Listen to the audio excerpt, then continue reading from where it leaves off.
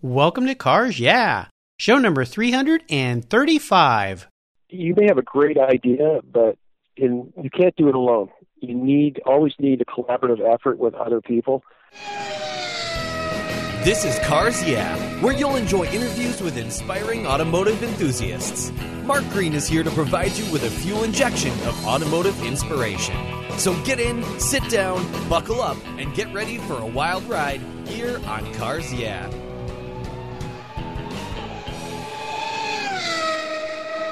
Do you know the best way to protect your vehicle, both the exterior and interior, is with a car cover? I've been using Covercraft car covers since 1975. It's a fast, easy, and inexpensive way to keep your vehicle looking new. 2015 marks Covercraft's 50th anniversary. They've manufactured premium quality exterior and interior covers here in the United States with a reputation for durability and design. They're the world's largest manufacturer of custom patterned vehicle covers that are crafted to fit, with over 80,000 patterns and growing. You can choose from dozens of fabric options and accessories, all designed and carefully sewn for your special vehicle. Made in the USA, Covercraft is the right choice. I've protected my special rides with their covers for over 40 years, and you should too. Learn more today at covercraft.com. Hello, automotive enthusiasts. I am revved up and so excited to introduce today's very special guest, Richard Elslager. Richard, are you buckled up and ready for a fun ride? Sure am. I got my Ray Brown belt on and cinched. Very cool. And one thing our listeners may want to know, I'm actually talking to Richard in his car today, so everything is very appropriate here for Cars. Yeah, I love it. Richard Elslager is an automotive fiction author who lives in Chicago, Illinois, and writes at every available opportunity. He grew up in the East End of Toronto, an area known as the hotbed of muscle cars, throughout the 60s, 70s, and 80s. He remembers his father's 32 Ford hot rod that was stored in the backyard as a key element of his childhood. Richard's automotive passion manifests itself in his fictional horror stories about cars and the characters who drive them, including titles such as Road Closed, Transfusion, and Drag Lake. You'll find his stories in their ebook form on Amazon's Kindle website. Richard, I've told our listeners just a little bit about you. Would you take a moment and share some more about your life and career and, of course, your passion for automobiles? Sure thing. As you mentioned, I grew up in Toronto, Canada during my formative years. And there I went to the University of Toronto and received an undergraduate degree in political science. And, of course, that doesn't really lead anywhere, so I got restless and decided I wanted to go to law school. So I ended up going to law school at Southern Illinois University and getting my Juris Doctor there back in 1989. But all during that time, I've been passionate about cars, always had something interesting to drive as a general rule. When I graduated from law school, I mean, it kind of went dormant for a while, but when my dad and I went to a Shelby Mustang or SAC convention, Shelby American Automobile Club convention back in 1993, it got ignited in the worst way as you can ever imagine. And they had 6 R models there in a row, and it was breathtaking to see. And I remembered how much I really loved cars, and it's been going strong ever since without any diminishing interest in that area of my life. You know, I just got back from Pebble Beach, and they had a whole lineup of Shelby Mustangs there. It was so cool to see them lined up on the lawn. And I had a 66 GT350 Shelby Mustang. It was a clone, not the real deal, many years ago, but I loved driving that car, as I mentioned in our pre-show chat here, that, boy, I couldn't go anywhere without having friends driving that car around. So what I love about having you on the show today is you're an attorney, you're a lawyer, but you figured out a way to do something around cars. And before we get into some of the questions here, what got you going on writing these stories? You know, I was riding the train into work one day back in the late 90s, and I was thinking about cars. I was thinking about Shelbys, and by then, my dad and I had gone to get a 66 Shelby Mustang from Covina, California, from a seller, and it was just a rolling chassis. So I've had that car since 1994. It's finally been finished. There's been a long restoration on it. But, you know, I always liked the Shelby Mustangs, and it was always a dream of mine, even when I was 10 or 11 years old, to own one. And even my friend in high school, Dan, he would draw pictures in my yearbook of me tearing down the road in a 65 or 66 Shelby Mustang with side exhaust blasting. I just got to think, I like writing stories. I always did, writing short stories, horror, that sort of thing. I wondered how I could maybe meld the two together into some sort of a horror format, because I love horror movies. I love supernatural type of movies and science fiction. So sitting on the train, I decided to just take a pen and a piece of paper. I started to write. And the first story I started to write was about a missing R model. There's an R model out there called SFM, Shelby Ford Mustang 5R529. And if you go to the Shelby registry, that car has been missing since 1966. Nobody knows anything about where that car is. It just drops off the face of the earth. So I thought that might make an interesting subject for a story, and I started to write about this mystery missing Mustang. I love it. I love it. Well, we're going to learn more about these stories as we move on, but as we continue on your journey, I always like to start by asking my guests for a success quote. It's a really great way to get the inspirational tires turning here on Cars Yeah. So, Richard, I know you're sitting there in the driver's seat, so take the wheel. Sure am. There are a number of quotes that I like to live my life by, but one that really stands out in my mind at the moment is one by Michelangelo, and it goes basically as follows. The greatest danger for most of us is not that our aim is too high and we miss it, but that it is too low and we reach it. And I found that rather profound, and it makes me think about it. You got to really aim high in this life, and even if you miss it, that's okay. I mean, you're not destined to succeed in everything you aim at, but if you aim low and reach it, you're really not going as far as what your potential could be realized. That's the first time I've heard that quote here on Cars Yeah. Out of 335 guests, I love that quote. Of course, Michelangelo, wonderful artist, incredible person, but I love that. That is great, something to live by for sure. Would you share with me a story that instigated your passion for cars? In my intro, we talk about that 32 hot rod your dad had, but is there a pivotal moment in your life when you really knew you were a car guy? I think it was that moment. That car, that 32 Ford, was in my grandmother's backyard. My grandmother raised me from an infant, and that's my dad's mother. And he had that 32 Ford. It was a red 5-window coupe in my grandmother's backyard. From the time I was born, for at least 30 years, it sat in that backyard. And I always went out to play, and I'd always see that red 32. It was in two pieces. Why, I have no idea. He took it apart. I guess he was going to redo it. There are pictures of him actually kissing the backlight of the car, the rear window of the car, as he's waxing it, because he loved that car. Yeah. And it sat there, and it always intrigued me. What is that thing there? It looks amazing, but I wonder why it's not driving.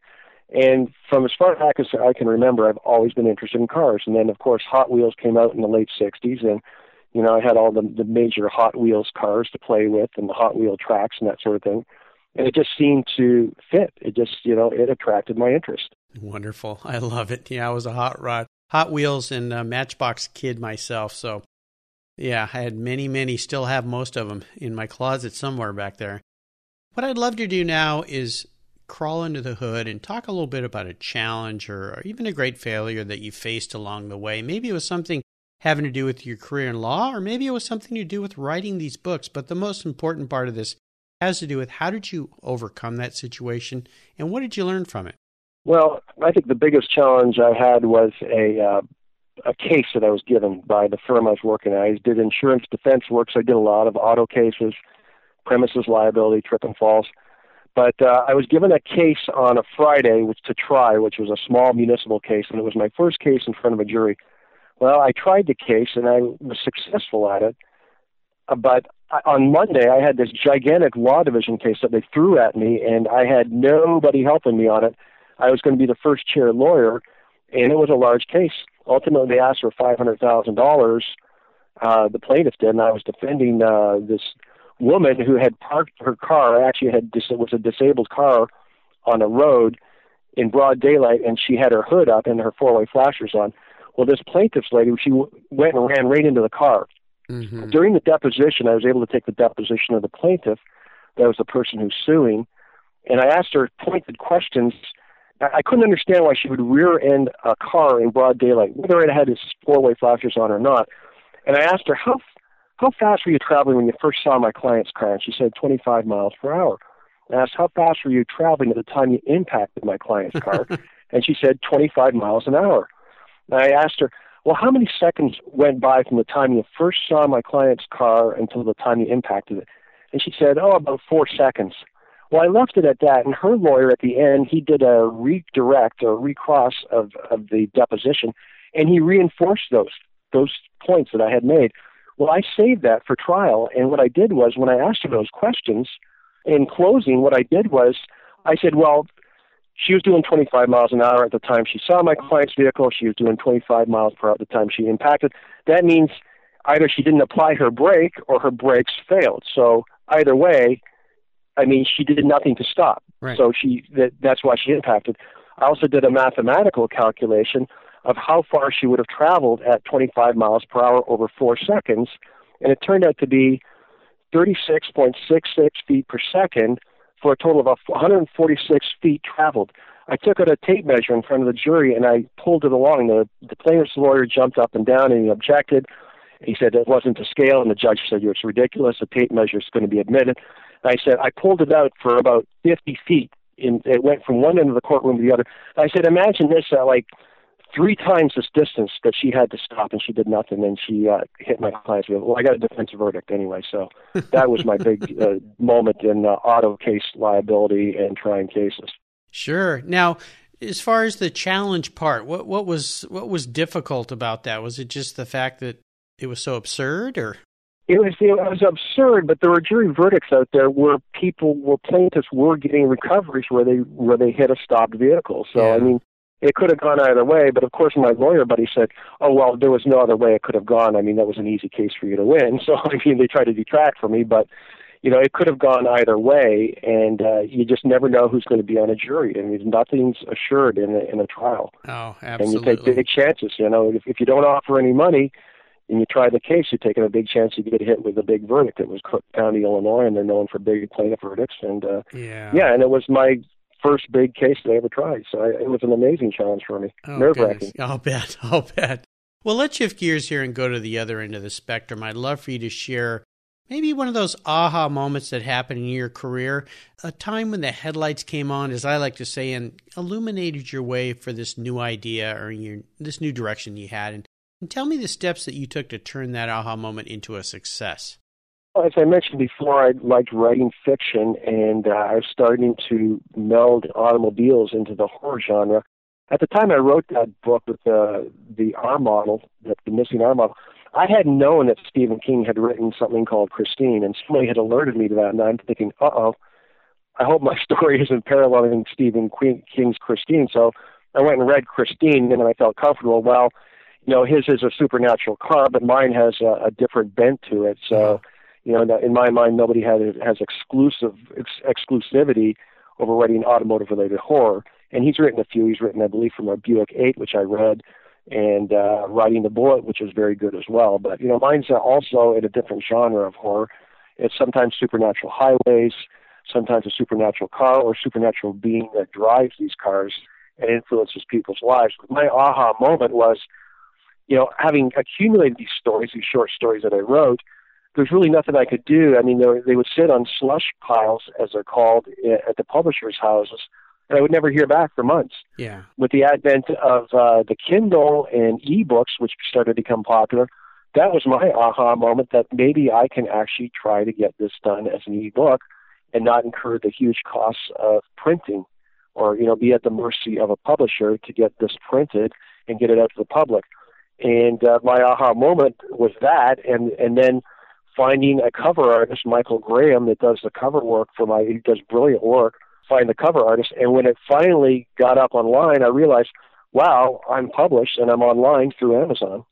It's so cool. I've had so many authors here on Cars Yeah, and many of them have self-published. They can get out there and produce things that in the past would have cost a fortune or maybe would have never happened, or in the case of many times they would do all the work and then the publisher would end up taking all the money and they really wouldn't have anything at the end of the day. So it's really cool what you're doing. I think it's really fun. And are you going to give away the secret? Where did that missing R go? Nobody knows. I've sometimes teased them on the Shelby American Automobile Club website. But as soon as I type in 5R529, it gets a ton of hits because all these guys, everybody's looking for it. Nobody knows where it is.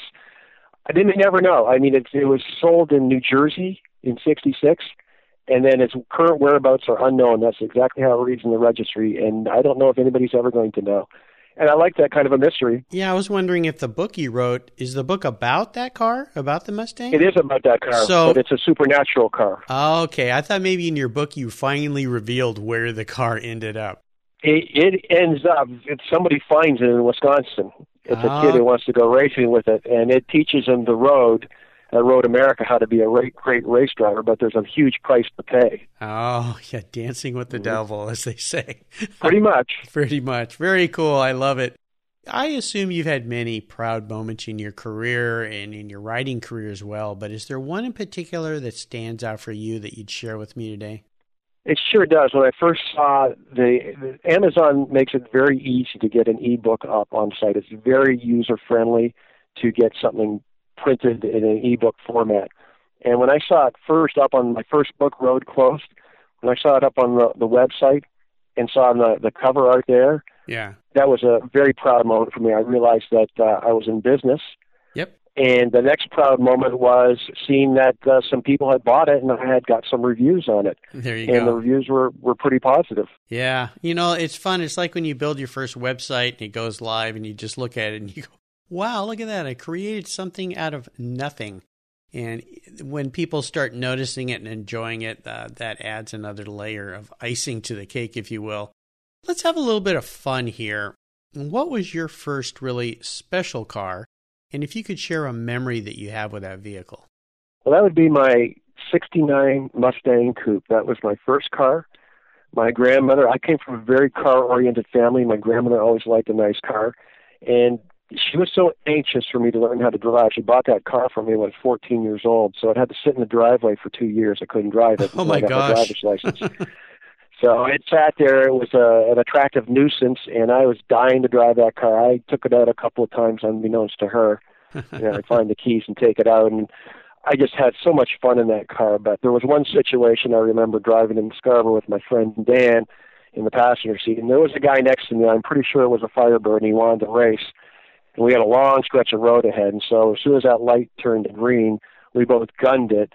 And we were both pulling pretty fast and pretty much neck and neck. Then a car way up ahead turned left in front of me to go the same direction. So I had to hit the brake really hard. And what I wasn't aware of was that the drum brakes all around were pulling unevenly, so it pulled hard to the left. Yeah. So I had to struggle to get the car under control and ultimately ended up doing 180 degrees into the lane of oncoming traffic. There was no traffic there, fortunately. And the car just sat there humming away, waiting for its next command. And my friend and I were just in disbelief. What just happened? Right. There were telephone poles racing to the right, to the left, side to side. I mean, it was harrowing, but we survived. And that was a valuable lesson I learned. It wasn't the smartest thing to do, but that's what a 16-year-old boy is going to do when he has a 69 Mustang. Yeah, boys and girls, no street racing out there. Go to the track, go to a club event, and exactly. Otherwise, you may not end up as lucky as Richard did. Is there a vehicle that you've sold, that you've owned, that went away that you really wish you had back in the garage? It's that same vehicle. I mean, it still haunts me in my mind. Sometimes I dream about that vehicle, but I still own it, and it's there waiting to be restored. It actually haunts me in my dreams. Oh, my gosh. It wasn't the fastest thing on four wheels, but it was red, and it had the black racing stripes, and it was just my favorite car. I just have so many happy memories with it. I'll bet. How about a vehicle that you purchased that pretty soon afterwards you thought to yourself, what was I thinking? That would be a BMW Bavaria 1974. It had dual carburetors on it. They were impossible to tune. It had rust issues on it. It was a four-door, so I went from a two-door Mustang to a four-door BMW Bavaria. It handled fairly decently, but it had all kinds of engine problems and body problems and quality problems. I remember driving the car on the highway once, and the actual BMW logo off the hood went flying from, that guy must have been taken up by the air, and it went ping against the windshield. Oh, my gosh. Yeah. Maybe it was a little bit haunted in some way. Doubt. No doubt. How about current projects? Is there something you're working on right now? Is there another book coming along in your future? There are books. I got a couple more in the pipe. One's about a drag racer that finds this car that has the ability to keep him young forever. Oh, my gosh. So cool. he has to keep moving from state to state when his girlfriends start to get wise that, why doesn't he age? How come you still look so good? then he realizes he has to move on with his car. So he just moves from relationship to relationship, and it starts a new life. Very cool. Quite an imagination. In addition to that, I'm working on a clothing line I call Treadheart, Treadheart. It's a logo I created. I was watching a show on pirates back in 2012, and I saw pirate flags. I thought it'd be nice if I had my own Jolly Roger, and I started to sketch something that would fit with the modern era. So I drew this heart, and then I drew a pair of tire treads over the heart, and I called it Treadheart. And I more recently decided to spin it into a clothing line of polo shirts, hats, driving gloves, and that sort of thing. So I created a website where I market my clothing line in addition to my other activities. Very cool. Well, entrepreneur you are, and that's another thing I love about having people like you on the show is that entrepreneurial spirit, always creating something new, bringing something new to market. I love that. That's very cool. I didn't know that about you. Treadheart.com, actually, if I can interject here. So that's the website. So if anybody's interested, you can peruse it. Absolutely. And at the end of the show, we'll bring that up again. And of course, on your show notes page, we'll have links to that website and links to Amazon where people can find your books as well. Here's a very introspective question for you, Richard. If you were a car, what kind of car would you be and why? Oh, that's easy. It'd be a 65 Shelby GT350R model. Maybe the Essex Wire, which was Rick Kopech's car for quite some time. Oh, okay. The reason being that it's a car that's universally recognized as a Mustang, but not everybody knows about its special features. So the car is special, but it has a mass appeal. The Essex Wire is even kind of a rebel rouser in the Shelby world of race R models, because that car didn't have the blue stripes. It had one solid, thick black stripe down the center with two thin caramel stripes on either side of the black stripe. So they kind of, they rejected Shelby's standard of white with blue stripes. They did their own thing, and they put Essex Wire on the side. And I'm sure it made old man Shelby angry that they took the blue stripes off and put their own on, but that was their business, and it made it special. So that's the kind of car I'd like to be. And it's proven its point. I mean, it proved its point in the 60s. It doesn't have to race anymore. So it just sits there and makes people happy.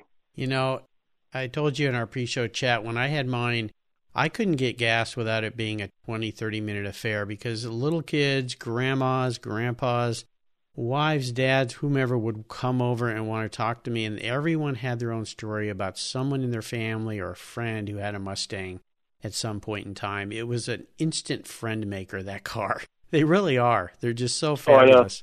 Yeah. Well, currently I have a 66 Hertz, and it's red with the gold stripes, so it's got the West Coast colors. And nice. Yeah, it's hard to get out of a gas station when you go to get gas. Yeah, they're But awesome. I don't mind. It's fun to let people see them. It gets people into the car culture. Absolutely, absolutely. So, Richard, up next is the last lap. But before we put the pedal to the metal, let's say thank you to today's Cars Yeah sponsor.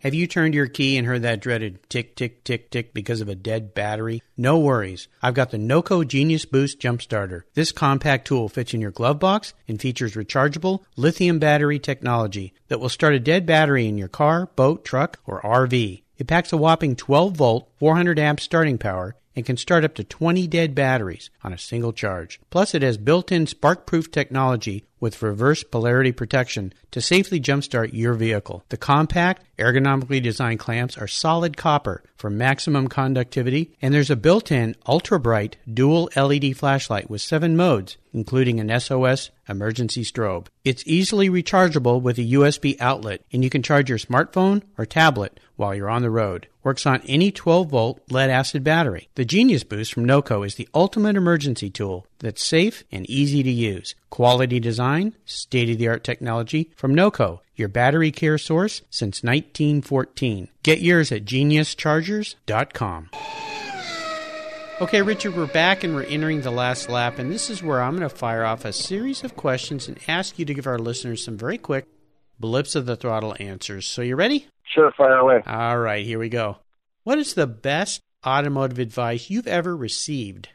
Good. Say that's probably from my father. I mean, he's big into cars. He had an Olds Rocket 88. He had that 32 Ford 5-window. He told me something to the effect of, cars can get you into a lot of trouble, Richard, but they can get you out of trouble just as fast. He told me to respect the machinery. So, in other words, he's saying, just be careful how you drive it and keep the shiny side up. Absolutely. Take care of your machinery.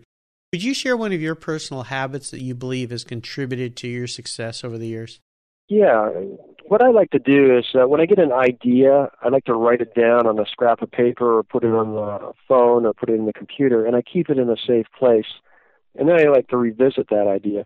Even if it's a dream, if I dream of something at night, like an idea or a concept for a story, I'll wake myself up. If I can wake up out of the dream, and I will actually write it down at 3 a.m. because I don't want to forget it. If I wake up in the morning and then you forget your dream, well, then it's gone forever. Right. So that's what I like to do. I like to document it, and then I revisit it to see if it's something that, in my mind, is viable. If it's not, then I'll just discard it, and if it is, then I'll go with it. Yeah, it's a great idea, a great habit to have. I go for a walk every day, and sometimes my mind will wander, and I come up with these ideas, and if I don't record it, I bring my smartphone and just talk into it. If I don't do that, by the time I get back, sometimes I've forgotten that great idea. Maybe it wasn't so great, but it's a nice thing to do is to write those ideas down and keep them somewhere safe. I love that word safe that you use. That was great. Is there a resource that you think the Cars Yeah listeners would really enjoy? Sure. If you like Shelby Mustangs or you like Cobras, you can visit SAC's website, the Shelby American Automobile Club. I think it's sac.com.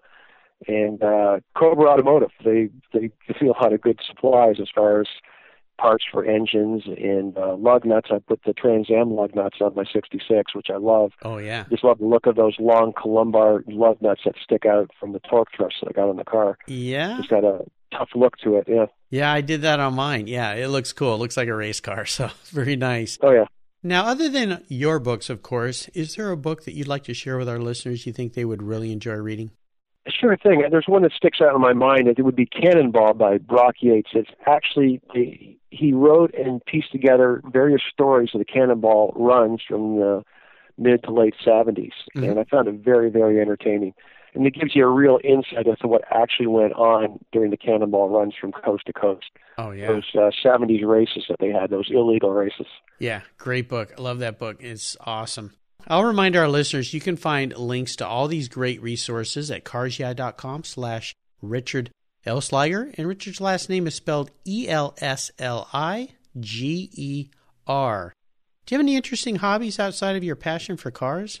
I play the piano. My grandmother pushed me into it at a very early age. I didn't want to learn how to play, but I learned, but now I don't regret it. So I play classical music, and I write some music. I've written 10 pieces for piano, mostly preludes. Oh. I'd say maybe 4 of the 10 are okay. I'm not an expert at it by any stretch of the imagination. Very creative. All right, we're up to the checkered flag here, Richard, and this last question can be a real doozy.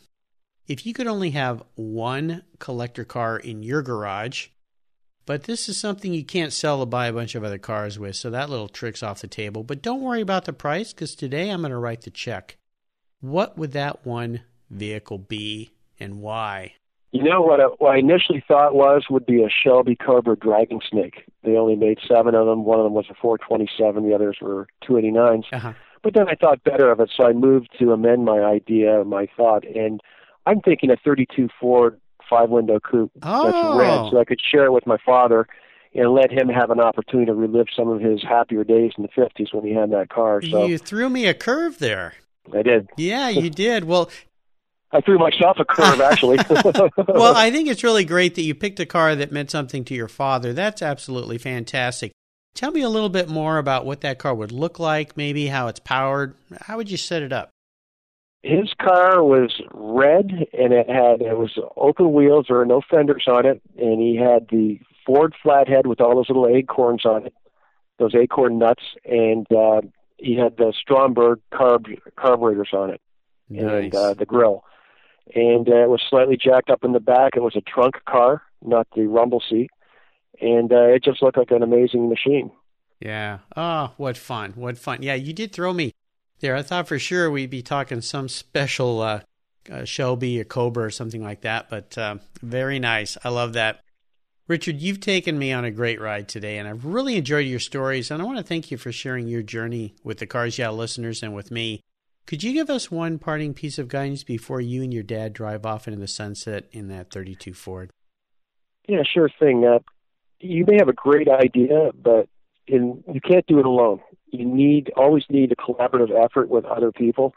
And my stories are a great example of that because I need that cover artist. I'm not an artist myself. I can't draw.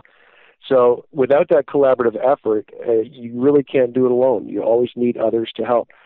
Carroll Shelby was the same. I mean, he had so many people helping him get to where he was. Mm-hmm. I'm not detracting from his ingenuity because he was an automotive genius, but he had a lot of help along the way, and you need those people. You need good people helping you to accomplish your goals.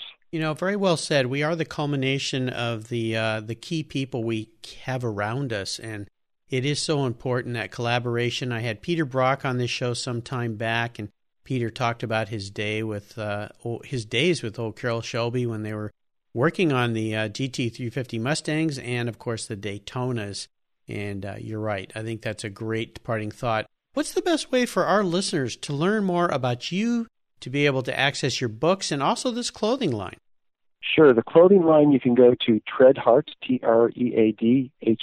TreadHeart.com to see the clothing line, driving gloves, hats, and polo shirts.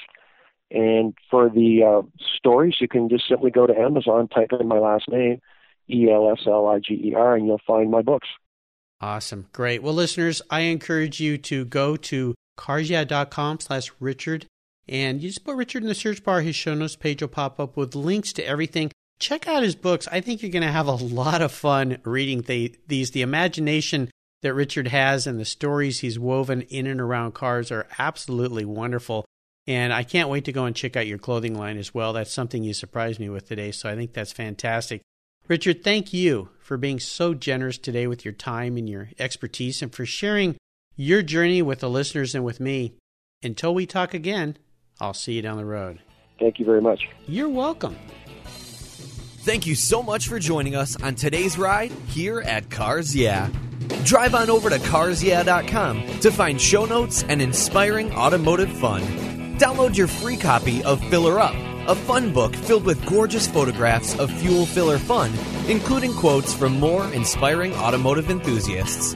Download your copy today, and we'll see you next time on Cars Yeah.